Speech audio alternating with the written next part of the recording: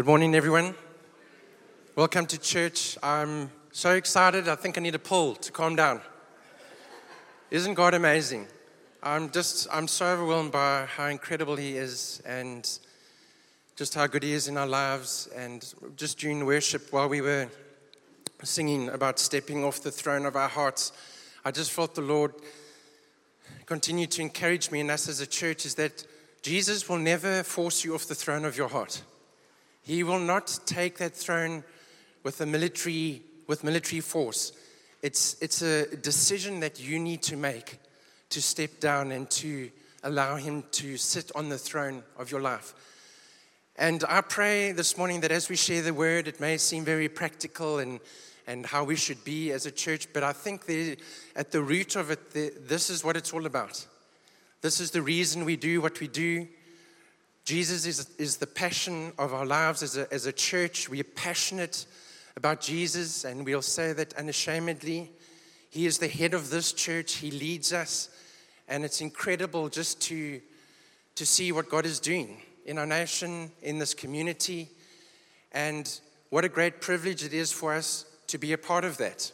We get to be a part of what God is doing in our generation today. Isn't that a crazy thought?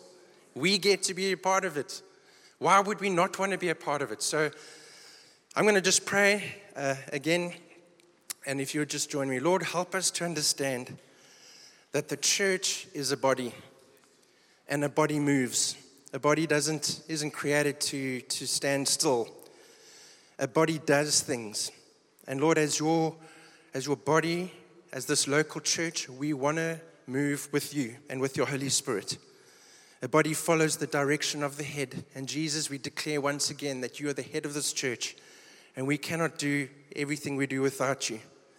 Direct us, Lord, how to move, how to live, how to worship, how to serve, and most of all, how to love, Lord. And we know that when we follow your leadership, you will use our individual lives and this church to impact the world. In Jesus' name. So today is entitled Volunteer Sunday, but I think by the end of this message, the title would have changed. We'll tell you what it'll be by the end of the message. We're going to be chatting today. It's going to be a little bit of a group effort. Pierre and Henry are going to join me here, and we've got a few videos to show, but we want to speak a bit about what it is to be the church. Here we are as Every Nation Somerset West. What are we called to do? What is at the heart of what Jesus wants us to do? Now, we've got very limited time, and we realize that we could do a whole series on being the body of Christ. So we're praying that today God would just touch your hearts and create a spark or a fire in your hearts that would get you to move in the right direction. So when we think about the church is not a place. It's a people who are following a personal God. The church is not a building. This Beaumont venue is not the church. We can meet anywhere we want to. But the church is a body which needs to function together, a body of believers. We're going to be speaking a bit today about the gifts that God gives to us. And when you read through your Bible, in 1 Corinthians 12, in Romans 12, and Ephesians 4, we read about the gifts that the Godhead gives to us. And the reason that He gives us those gifts is not for our personal gain, but it's so that we would build each other up, and it is for the good of the church. It's to give glory to God and to advance His kingdom. Do you know that you, as a disciple of Jesus and as a Christian, God has given you a supernatural gift? Do you know that? Some of you may not believe that, but God has done that. And I want you to think of this for a moment. If we limit church to 1 day a week, to 2 hours a week, coming to this place where we sit and where we listen to one person demonstrating his gift, as I maybe do now, or listening to a group of people playing instruments and demonstrating their gifts, or a few people in the kitchen exercising their important gift of making coffee, and we appreciate that, wouldn't it be a sad thought to think that it's limited to just a handful of people? That's a sad thought for me. I want you to know that as you sit here today, God has empowered you with spiritual gifts. You are part of the body.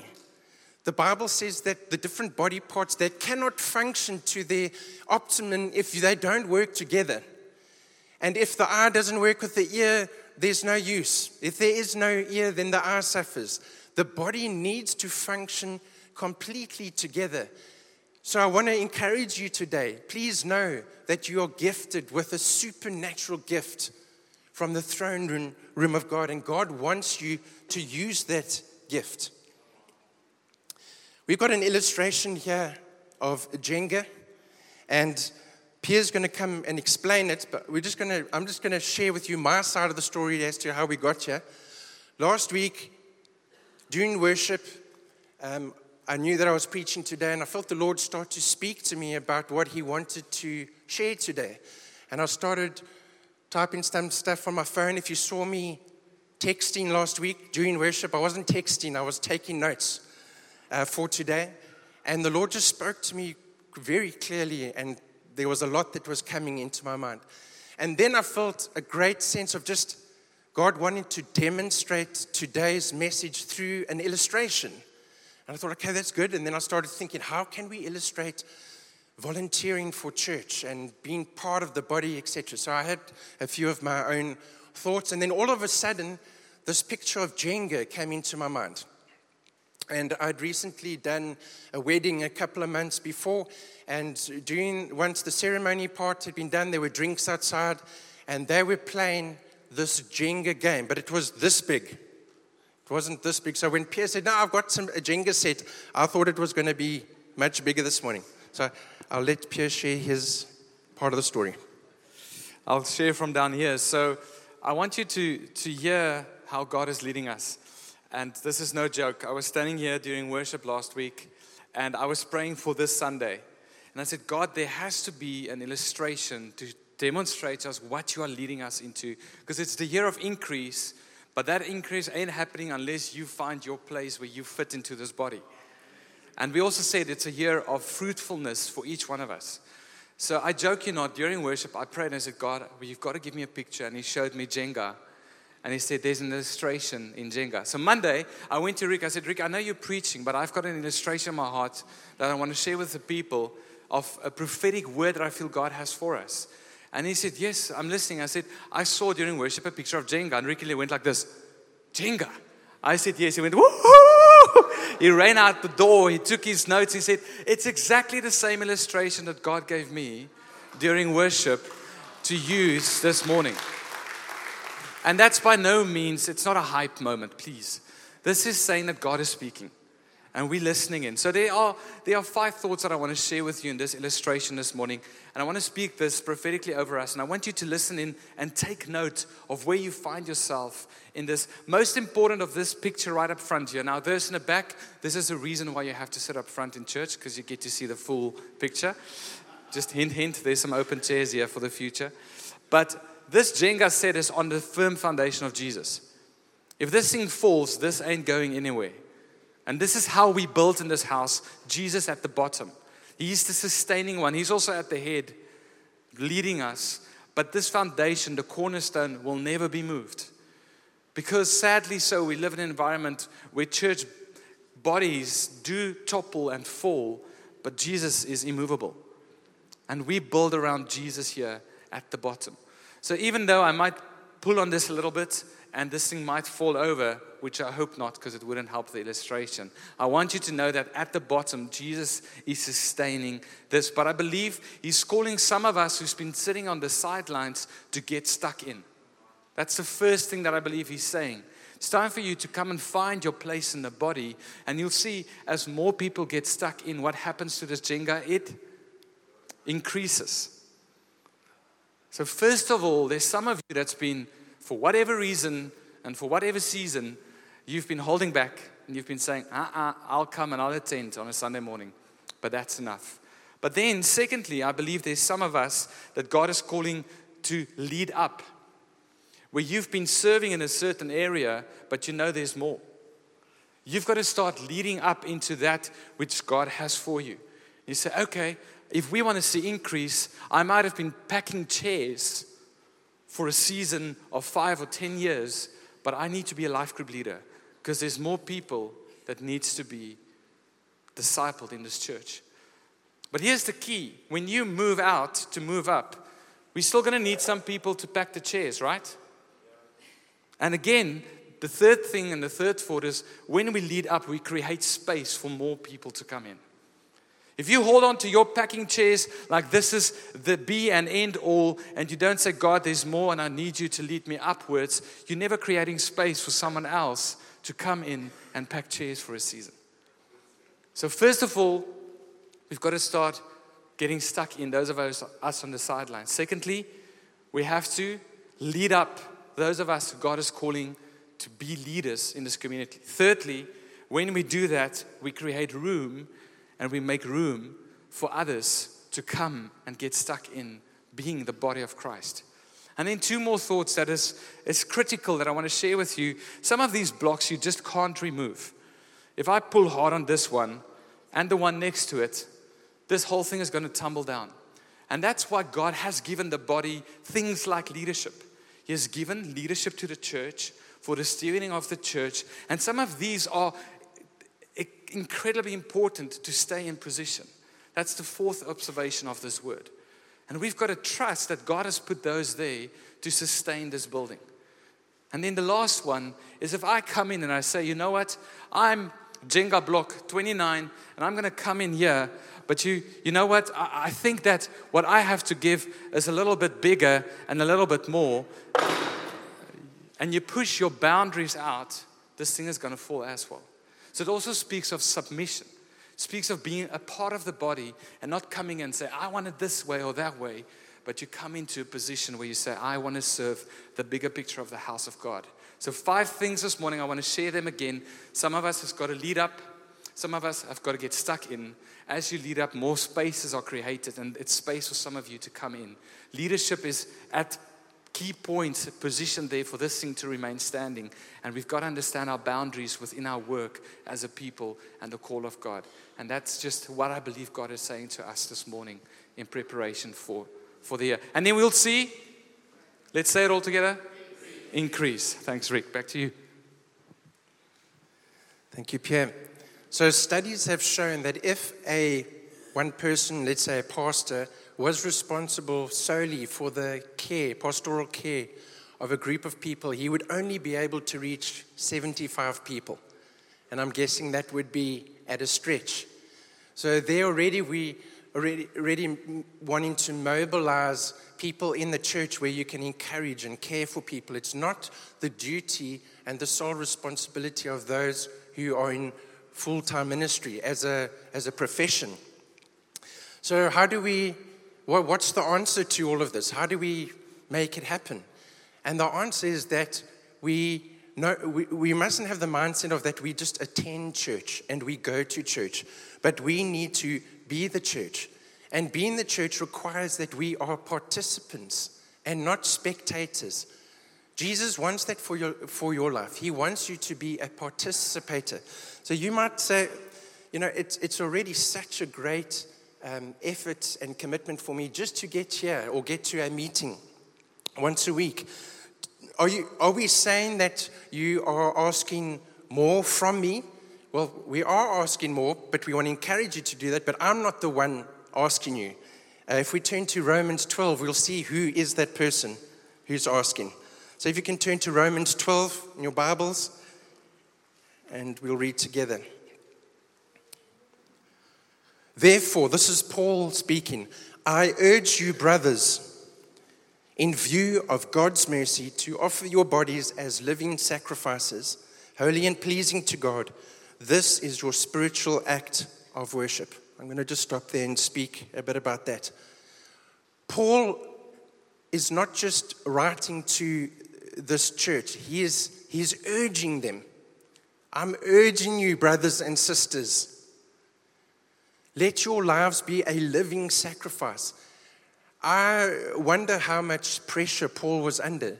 He planted many churches, And he was so busy planting churches that he had to move from one church to the next to encourage them, to build relationship, to see how they were doing. But he knew in his mind that he had to equip people. He had to equip bodies in those churches so that they could fulfill the role that God had created for them as a local church. He understood that, and he realized the importance of it. I urge you, brothers and sisters. He knew that he needed to make disciples, to train leaders, and to encourage them in their relationship with God so that they could be the church. And the motivation that Paul gives is here. It says, in view of God's mercy. Now, this is only 3 words, but if we think about it, the motivation that Paul had and all the apostles and the disciples that led them to dying horrible deaths to proclaim the gospel, they never lost sight of God's mercy. Think of your own life. When was that moment where you met Jesus? How many of our lives here have been changed by the working of God's Spirit? And how thankful are we for that? I can honestly say that the fact that I'm standing here today in the place where I'm at, I had nothing to do with this. I'm so thankful, and I don't want to keep this to myself. I need to go and share this with the world. And that's the role of the church. The church is to step out and to reach the lost, to share the good news of Jesus Christ. And that cannot be done by one person. Paul realized that. Listen to what he says in 1 Timothy 1, verse 14 to 16. This is from the Message Bible, and he shares a bit about the mercy of God. But I was treated mercifully because I didn't know what I was doing, didn't know who I was doing it against. Grace mixed with faith and love poured over me and into me, and all because of Jesus. Here's a word you can take to heart and depend on. Jesus Christ came into the world to save sinners. I'm proof, public sinner number 1, of someone who could never have made it apart from sheer mercy. And now he shows me off evidence of his endless patience to those who are right on the edge of trusting him forever. Your life may be the only Bible that people read. The way that you live and demonstrate what God has done in your life, it gives expression to God's glory through your life. Paul goes on to say to offer your bodies as a living sacrifice. Isn't it good news that we are living sacrifices and not just sacrifices? Jesus paid the ultimate price. Jesus was the sacrifice to redeem us from all the wrongdoing in our life. He was the one who died.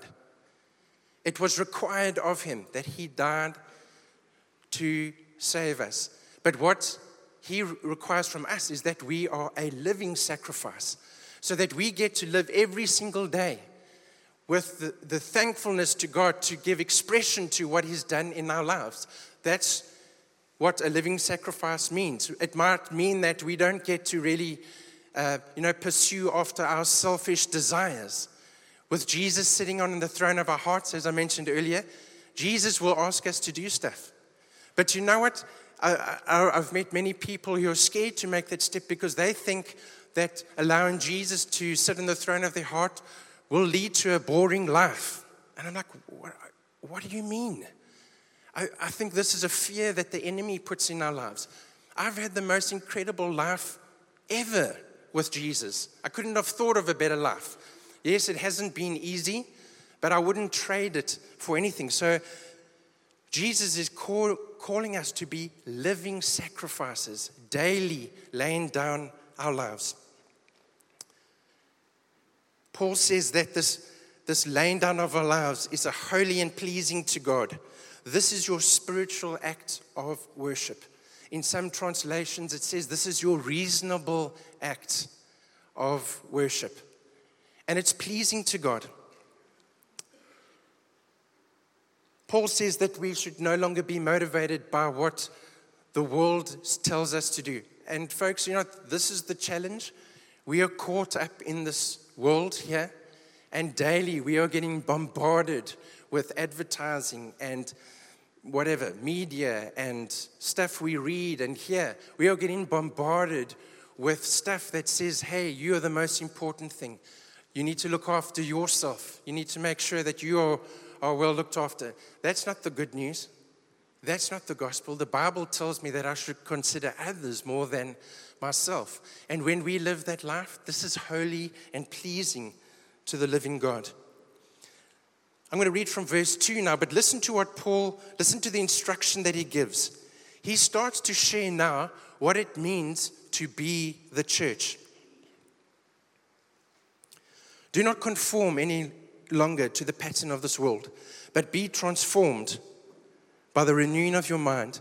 Then you will be able to test and approve what God's will is, his good, pleasing, and perfect will. For by the grace given me, I say to every one of you, do not think of yourselves more highly than you ought, but rather think of yourselves with sober judgment, in accordance with the measure of faith God has given you.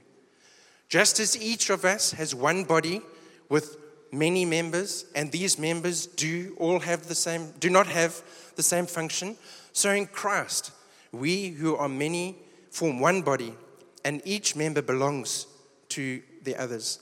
And now he starts to share a bit about the gifts. We have different gifts according to the grace given to us. If a man's gift is prophesying, let him use it in proportion to his faith. If it is serving, let him serve. If it is teaching, let him teach. If it is encouraging, let him encourage. If it is contributing to the needs of others, let him give generously. If it is leadership, let him govern diligently. If it is showing mercy, let him do it cheerfully. And that is how the structure is built, the different gifts in the different places. Each of us have been given something very specific. You might say, well, I'm not a prophet, I'm not a teacher or a leader. To that, I would respond to you and say, don't forget about the serving, the giving, and the encouraging gifts. You might say, well, physically, I'm unable to do all of that. I'm unable to go and help. But I would say to you, you can encourage, you can support, and you can pray. There's a place for every single person. God is not confused, and you were not a surprise when you were born. When you were born, God didn't say, oh my goodness, I forgot to plan for this one. What are we going to do? No, God knew you before the beginning of time. And folks, please know that when we have a moment like this, we don't want to guilt you into serving. That's not our hearts. And I pray that we would never do that. That we wouldn't even use language that would guiltify you into volunteering for the church. No. Because if you do force someone to volunteer, you are making them do something out of obligation and not because it's coming from within them. Therefore, they are volunteering not for the right reasons. So that's not our heart here. I read an article this week called Church Volunteers, an Oxymoron. I went to look for the Afrikaans word. I thought I was going to get this beautiful, different word, but it's very simply oxymoron. Is that right? Okay. So I could have got that without checking my dictionary. But basically, for those of you who remember English from school, an oxymoron is having two ideas which are contrary to each other put in the same sentence. You know, things like painfully beautiful, deafening silence, or The Walking Dead. So that's an oxymoron. So I'll explain a little bit now why church volunteer is an oxymoron. So this article was written by a lady called Michelle van Loom, and I'm just going to paint this picture of the scenario. She was talking about she's on staff in their church. Their church was growing. Their resources were starting to get strained, human resource and just natural resource, hardware, software, everything. They were sitting with the dilemma of having to get new. They were sitting and spending many hours trying to recruit and retain volunteers. Okay, for those of you who have been involved with projects that require volunteers, that's something that you do often when you need them. You sit for hours trying to figure out, how do we do this? How do we mobilize our volunteers? Listen to what she says. Paul describes the church as designed to function in radically different ways and terms. And we read this in Romans 12 and 1 Corinthians 12. And volunteering is not part of the equation. So I'm starting to change the title of today's message. It's not Volunteering Sunday. We are the body. The idea of a volunteer kidney or tibia in a functioning body is nonsensical. So here's the oxymoron. If we say to you guys, please come and volunteer, we're trying to build up the passion, the emotions. You've been living for yourself the whole week. Just come and serve another person this weekend. Don't you think that the next generation is worth sowing into? And we try and use clever language and encourage people to join the team, join the V team, volunteer. I've seen you see some churches with big V shirts. I'm not saying it's wrong. I'm just making reference to that. But it's an oxymoron because we're not called to be volunteers. We are called to be body parts. And body parts don't volunteer. What happens when they do volunteer? If my kidney decides, I'm done, my body suffers. I'm in a dangerous place, I had a friend at school. He rode his bicycle barefoot and his big toe got caught he lost his big toe. He had to adapt the way that he walked. He ended up walking like this because he didn't have his big toe. But he most probably never really worried about his big toe up until that point. When we viewed fellow congregants as volunteers, we subtly emphasize what they can do rather than who they are as members of the body of Christ. I wondered if we were unintentionally building a culture where our volunteers were our blue-collared laborers doing tasks assigned by us, the white-collared staff. Unfortunately, many assist in their local church because they have been guilted by an overzealous staff member with an organizational chart to fill. And it's so easy to get caught up in that place. And I really believe God is encouraging us here today. Even us as staff, He's just helping us think clearly about how we do this thing as a church and as elders and deacons. We who follow Christ, this is still part of the article, we are identified as servants, priests, and friends, not volunteers. Each of these identifiers is wrapped up around a core of voluntary, grateful response to God. Calling members of the body of Christ volunteers communicates a 100-calorie snack pack version of the all-encompassing call to discipleship Jesus described. Isn't that amazing? If we get excited about just volunteering and helping, it's actually just a bite-sized portion of what God has called us to do. We are called to be body parts. I want to just end off by reading one last thought with you. I wasn't able to get through all of the verses that I wanted to, so please go and read verse 9 to 21 from Romans 12. But what I do want to say is that when we do understand that we are the body of Christ, then we will start to function in such a different way. We won't be a community of people that is sitting with gaps in our organizational chart. We will be sitting with the problem of how do we manage all of these ministries or communities of people that want to serve their brothers and sisters. It's a privilege to serve God, not a chore. It's an honor, not a burden. And it's only natural to do what you've been designed to do. And God has called us as a church to work together, all the body parts working together. Carol just shared with me now briefly while the video was playing that during prayer this morning, God spoke to the people praying about how He desires to position us in a specific way which will bring benefit to us as a body. So God is speaking to us. He wants to use us. When each of us starts being the church, instead of just attending church, we will be able to accomplish what we've been tasked by God to do. And this is inside the church and outside the church. If we do what we're supposed to do as the church inside the church, then we'll be able to do what we're supposed to do as the church outside the church. And if we do that, we'll accomplish the mission that God has given to us.